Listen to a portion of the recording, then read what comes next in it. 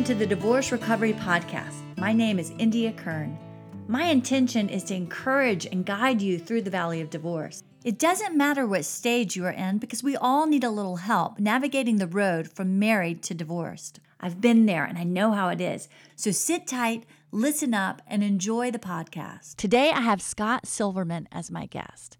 Scott is a crisis coach, a family navigator, a motivational speaker, and an author of Tell Me No, I Dare You.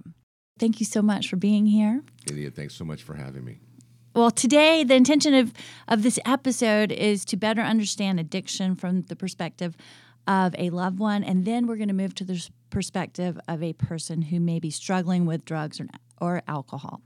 So, as you know, there's so many forms of addiction and more than just alcohol and drugs, but today we're going to focus on those two, and that will be plenty to cover.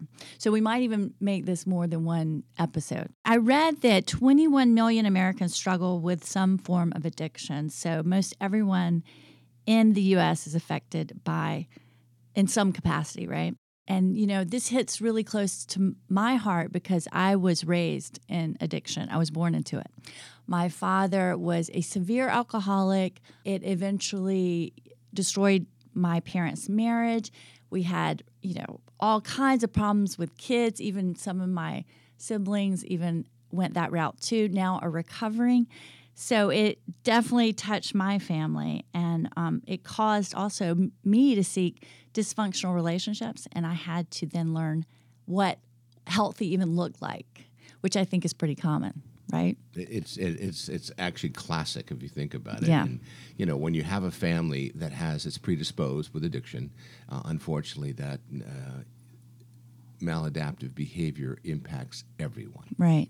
And then it's just like the wrecking ball of relationships. Correct.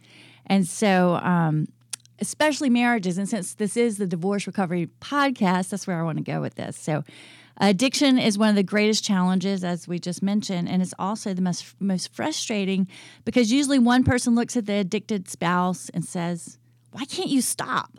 Look at what you're doing to our marriage. And I want you to shed some light on what happens in addiction for everyone involved. So I gathered some commonly asked questions, and I thought I would just jump right in, and you help us, unpack this. That'd be great. And, Okay. and I hope that your listeners will follow up with you once they've heard this and ask you even more specific questions on what they can do to help navigate what next steps look like. Because the disease of addiction, and I call it a disease, is a disease of denial. Mm-hmm. And the inability to feel feelings. So when you talk to somebody who has the problem, they're going to tell you, A, I don't have a problem, mm-hmm. and B, if you weren't in the room breathing, I wouldn't have to drink. Right. So it's always somebody else's fault. That is so true. The cloudy skies, the sunny, Right. sunny afternoons, the dolphins off the coast. It doesn't matter. Yeah. When someone has this issue, they believe it's some other person's fault, meaning not theirs. Oh, yeah. My mother was the reason my father drank, according to my dad. Right. In the room breathing, it's a classic relationship, anecdote that you hear constantly. I used to joke with my wife sometimes, sometimes when you're in the room breathing, I get irritated. And it's not her that's irritating me. It's just me having a really bad day, or I'm not processing my feelings and I'm reacting to it. And then if I were to still be drinking, I would be reacting to it differently within an hour after being, self-medicating. Right. So let's just jump right into the questions. Go. How do you know when a loved one is addicted to a substance? That's first of all, it's a great question. How do you know if someone's addicted? I call this a disease, mm-hmm. and according to science, 15% of the country has an active addiction issue that will erupt this next year, which is an even higher number than you read earlier. Because the data that we have out there is 3 to 4 years old, mm-hmm. and most mm-hmm. people aren't going to raise their hand and go, hey, right. I have an alcohol problem. Hey, I suffer from addiction from opioids. Mm-hmm. So it's really hard to get, accurate data in a timely way. And the way the government does it, it takes years to gather. And the reports are usually a couple of years behind. One of the key pieces that, families ask me all the time is, how do I know if they're telling the truth? I'm going to kind of work backwards to your question. Okay. And my answer is this. If you think somebody has a problem, and you pretty much know or have an idea or think they do, the question then begs is, how do I know when they're telling me the truth? my answer is simple. If their lips are moving, they're lying. My mother used to say that all the time. If their lips are moving, they're lying. Now, that doesn't make them a bad person. But most people are not going to be candid, forthright, and transparent and come forward and tell you that they have a problem. They're going to be self-medicating, or they're going to be taking something into their body for their mind and soul, if you will, to help numb whatever's going on. I call it a form of anesthesia. So when someone's behavior is such that they're either out of control, or you know it's inappropriate, or they're screaming, at the wind for no reason whatsoever, there's probably an issue going on. For example, if somebody had a broken arm, it's crystal clear they have a broken arm or a broken leg, right. Or someone poked them in the eye or their eyes watering. It's clear, it's easy. You go to ER, you get it fixed. But with substance abuse and with addiction, when you're self-medicating, it's kind of opaque. But most people can see this behavioral change. And they may not be sure what it is, but they know something's not right. And that's really when they have to reach out and talk to experts about what's going on to try to get an idea. Right. And that leads me to the next question. How do you know if it's not just abusing the substance rather than being addicted to the substance? There's a fine line between abuse and addiction. And the interesting thing is you can simply go online and just Google, how do I know if I have an addiction problem? How do I know if I'm drinking too much? And there are questionnaires online. Right. And I think the average is about 21 questions. And when you ask those questions and then you answer those questions, you'll get a pretty good idea. Because you're right, there are people who abuse it. There are people who party a lot. Right. And there are people who have an addiction. And I was a partier, abuser, and was an addict, but it didn't really evolve until over time for me, and that's what happened to me personally. And people don't normally have their first drink and then have a problem, but there are people who have their first drink and have a blackout, right? And they're predisposed. So, okay, thank you. That was great information. So, why can't they stop using when they can see the damage is causing, like, say, their marriage? Right.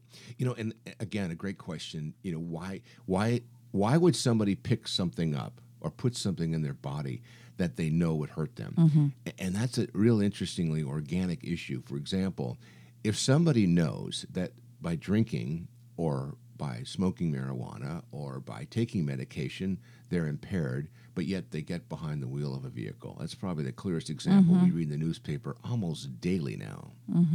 So why would someone do that? Well, if you and I were talking about diabetes, and I had diabetes, and I was eating inappropriately, and I was getting sick, and I was diagnosed, and I was told to take, my blood sugar levels throughout the day, and I was required to put insulin in my body, and I wasn't doing it. I got sicker.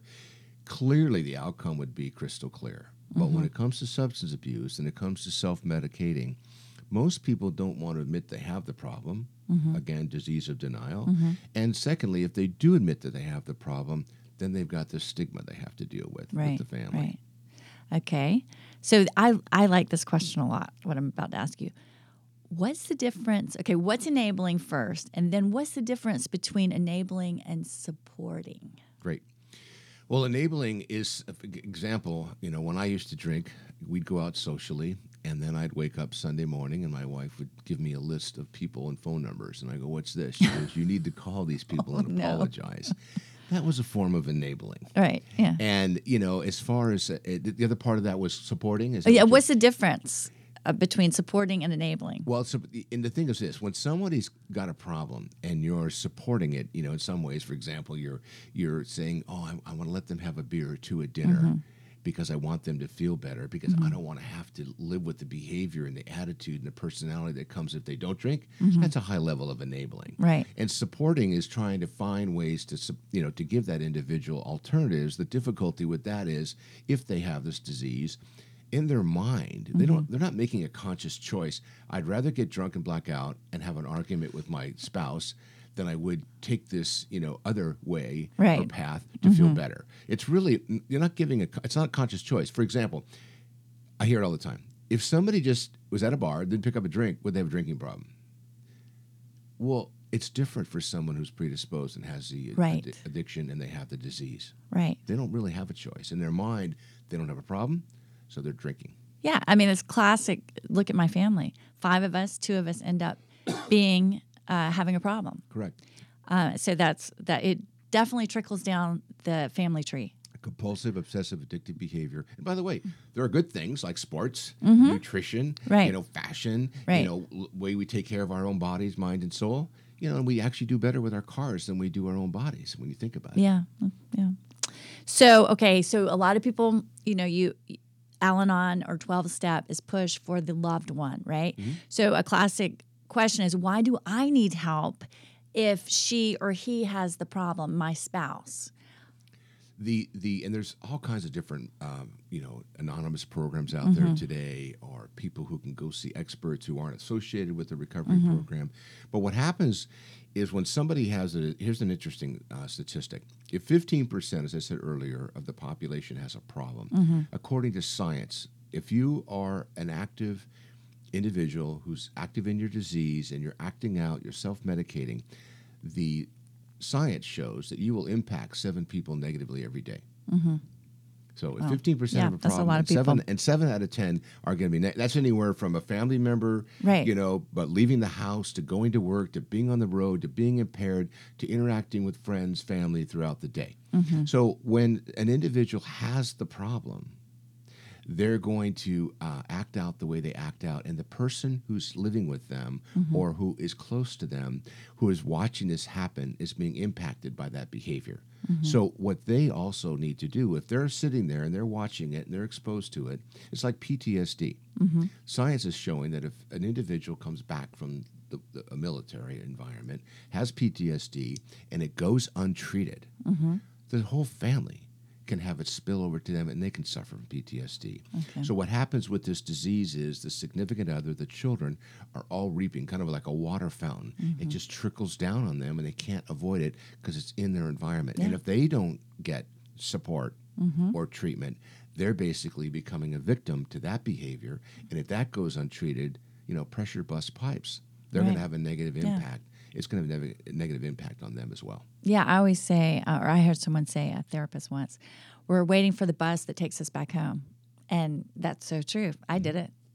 So I'm a product of that. Right. And I think the key behind these are great questions is also a heightened awareness that if it's going on, because if you don't believe you have a splinter, you're not going to try to take it out. Right. But there's something that's irritating you. You don't know what it is. That's where you have to seek help and talk to experts.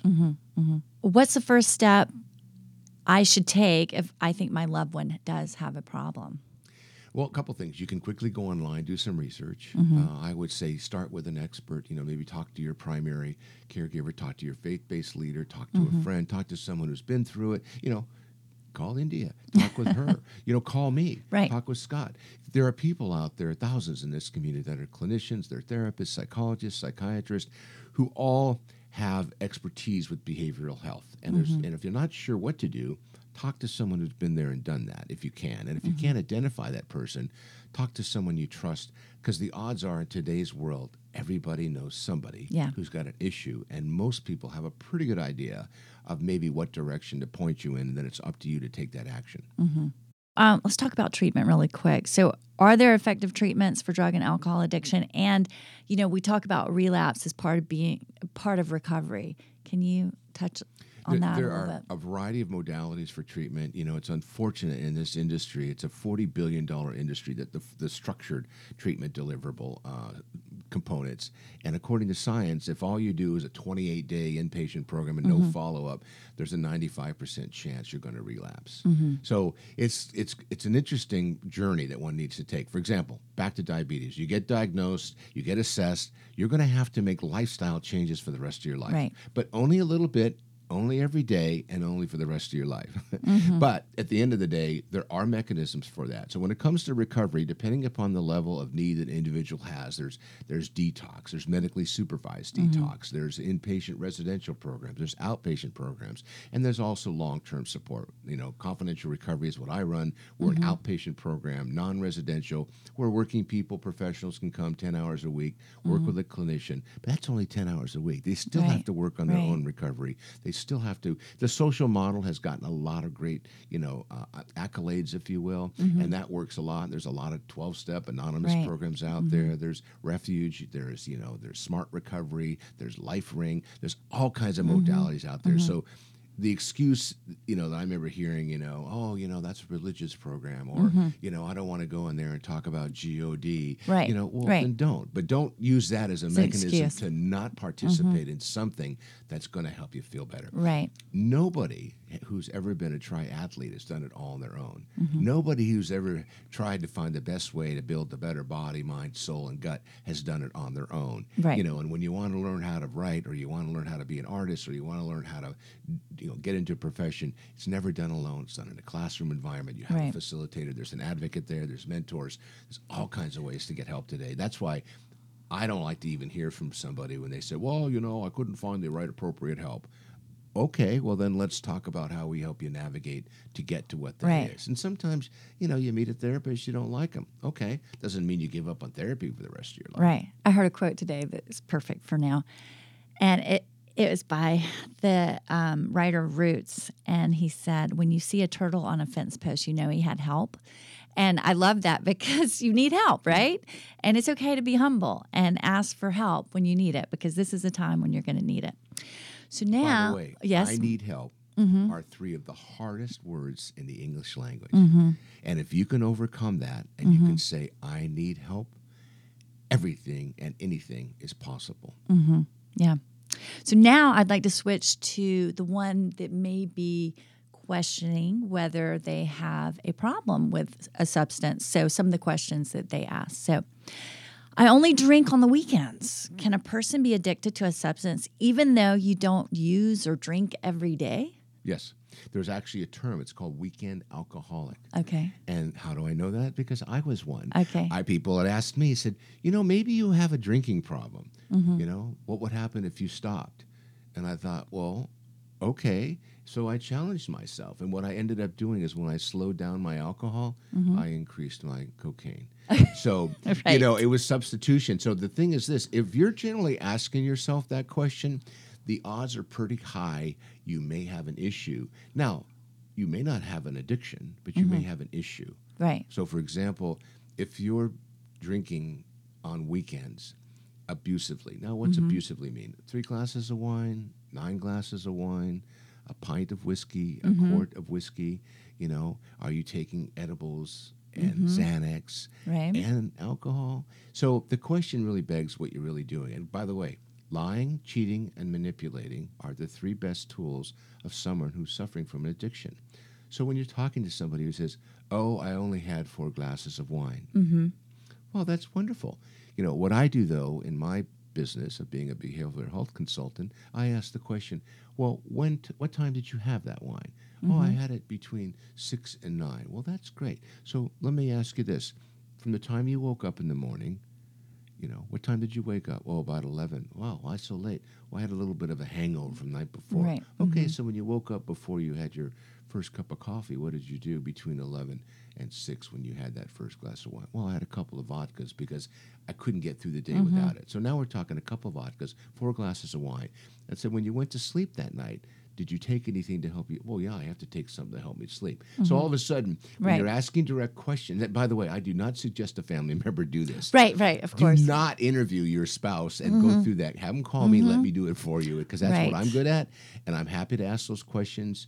And I'm not looking to judge. I'm looking to get informed so I can reflect and give advice and make suggestions. Right. So when you're trying to manage your consumption, like, okay, I'm only going to have X amount, would that be a pretty good sign that you may have a problem? Well, think about what your question is, managing consumption. I would say yes, that if one is trying to manage one's consumption, the odds are they're probably consuming more than they Right. should be, because if you need management tools to try to adjust your intake or monitor your intake or try to split out, your intake over a period of time, your level of consciousness around that kind of self-manipulation usually is a clear sign something's going on. Right. For example, when I went to a professional and I said, I'm drinking a lot because I'm depressed. Why are you depressed? Well, I feel like I'm not moving forward fast enough in my life. I work in a family business. I'm not good enough for them. I never seem to meet the minimum threshold criteria. I'm having an issue in a relationship I'm in. And so it sounds like if I could help you with the depression, you may not need to drink. So that was my motivation to get Right, help. And right. and the drinking and the depression, they contaminated each other. Right. So And I that's use that as an excuse. right. And that's actually a good point because I've heard people say that drugs and alcohol quiet the noise of the brain. Well, sure. So, Anesthesia. right. And Exactly. underneath addiction lies the inability to tolerate negative feelings. What's your take on that? Well, negative feeling, positive feeling. The reason I say that is because I know I've talked to enough addicts and family members over the years, been sober a little over 35, so probably thousands of people. And what I hear is sometimes success can be a barrier. Failure is familiar. Oh, that's like a nice sweater. I can wear that, Failure is familiar, and success sometimes can be a big challenge as well. So I think it works both ways. What it is the inability to process feelings, I think, in a normal way. Kind of goes into this one portal, gets stuck there and spins around, and while it's spinning around, your head hurts, your gut hurts, and the only way to stop the noise sometimes is to take something in that puts the noise and subdues it, quiets it down, or shuts it off. Right. And another thing that, a lot of controversy, I know the answer to this, but I just want to talk about marijuana and how its addictive qualities. Is it addictive? You call it addictive quality? Well, I'm asking for like the people. People. Yeah, sorry, I'm asking for the people That's because okay. I see the argument on Facebook all the time, and of course, I believe it is because I've seen the effects of it. I've seen loved ones smoke and numb out, and yes, in my book, addictive. But then you see, it's being legalized, and there's this. It's almost I don't know. I mean, alcohol also is legal, and it's addictive. So tell me a little bit about marijuana. Well, marijuana, when I was smoking marijuana, it didn't have the potency it does today. It's like 20 times more potent than it was 15 years ago. And that's an issue. And the reason I say that is the THC content in marijuana today is so strong. It's so strong. So what happens is people are smoking it, but the impact it's having on them and the damage that it's doing, especially with young people, and Right. the science already shows us that, in the teens up to 25, if you're smoking marijuana on a daily basis, your brain stops developing, period. It just stops developing. So if you start smoking marijuana today, in today's world, 2020, and you smoke it for 10 years, by the time you get to 25, your mental capacity hasn't really changed a whole lot from the age of 15. Plus, Right. once you start taking in mood-altering substances, you stop growing emotionally. Right. So if you're 35 years old and you've been drinking and smoking through your teens and 20s, you've got the maturation rate of a 15-year-old. Yes. And people will start to hear this and they'll go, that's right. My significant other still acts like an idiot whenever they put that stuff in their body. So marijuana is much stronger than ever has been before. We also have edibles today. And what's happening with edibles is people take them in and they go, this isn't really effective. And then they take another one. And then they get high and they leave them around the table. And then their pets and their young children yeah. get exploded. I mean, terms like pediatric morbidity, I didn't even know what that was 4 years ago.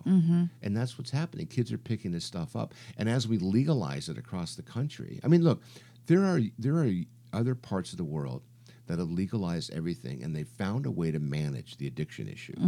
The problem is in our country right now, what we're doing is we're trying to find ways to just say, well, let's just make it legal, and then that way the outside manufacturers can't impregnate our society with fentanyl and cocaine. But the problem is if you don't provide opportunity for recovery and for treatment and support, it doesn't matter. Because what happens is our society today, we're taking in more mood-altering substances. We're seeing more overdoses than we've ever seen before.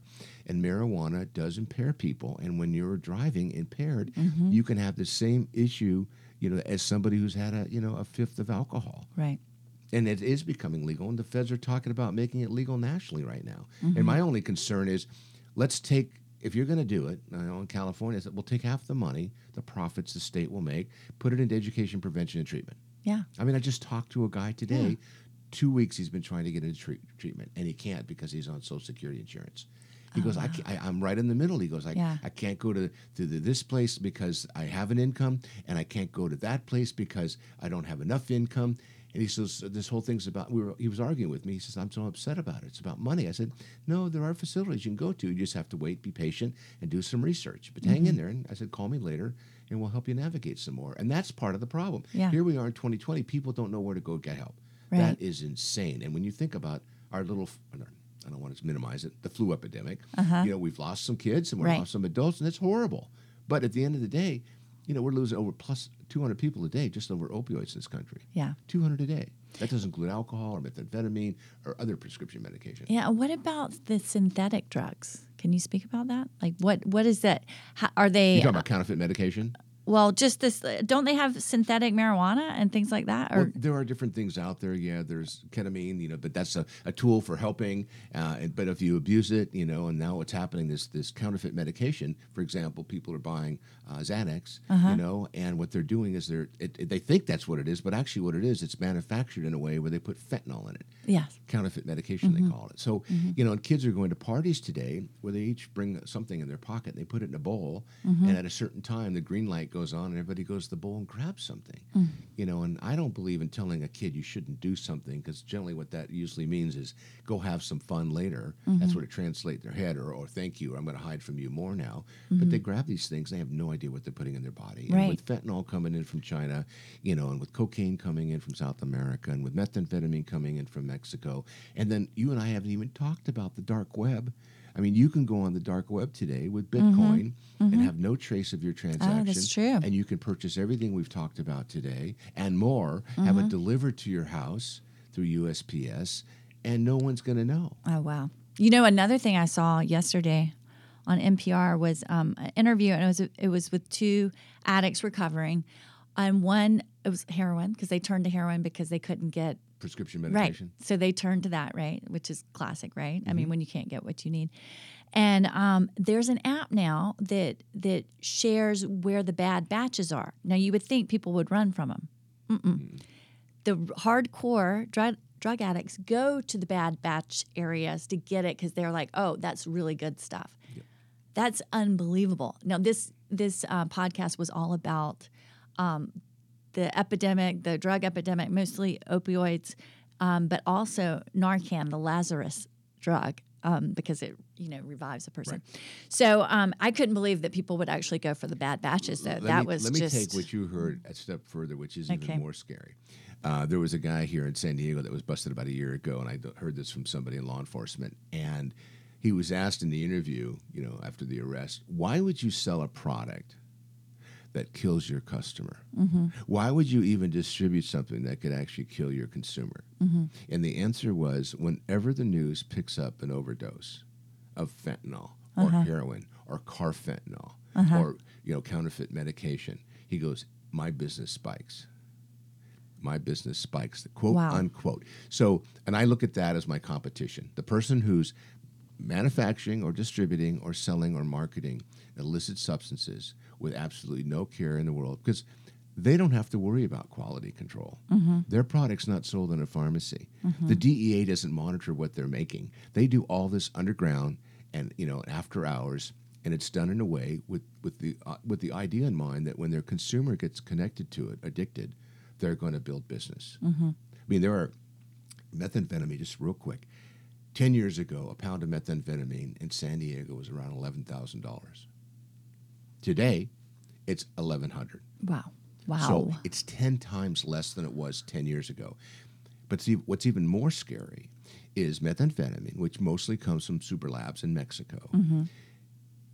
If you were to go out today and purchase methamphetamine, 10 times less money, right? The purity 10 years ago was about 8 or 9%. The purity today is 90% plus. So what's happening is they're able to make it cheaper, make it more potent, and it's more addictive.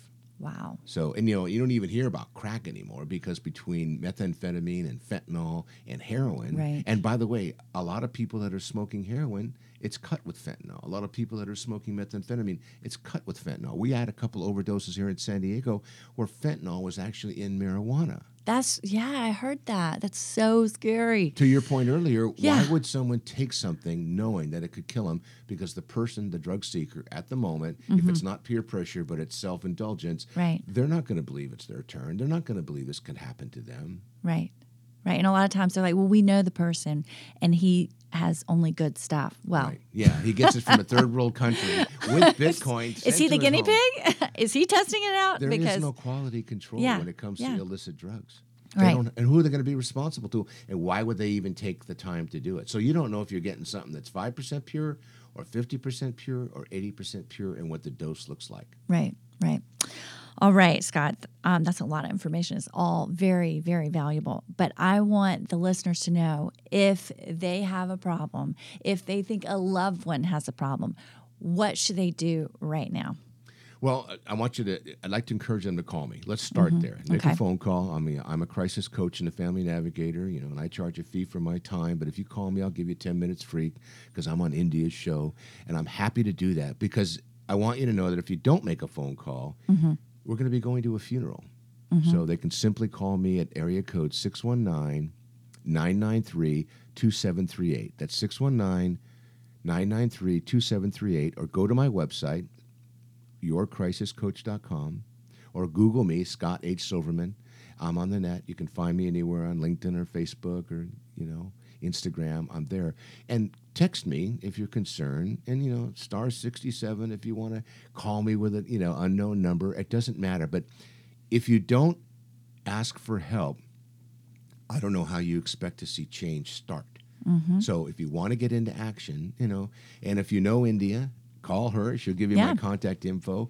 And if there's anything that I can do, I'm on this big campaign in 2020. I call it funeral avoidance. I don't want to go to any more funerals. I don't want to hear families say, I wish I knew about you 3 months ago. Right. I try to get out there. I try to make myself available. And if I can't get back to you within the hour, I certainly will within 24. So again, 619-993-2738. All right. Thank you so much, Scott. Today I find it fascinating. And like I said, it hits close to home.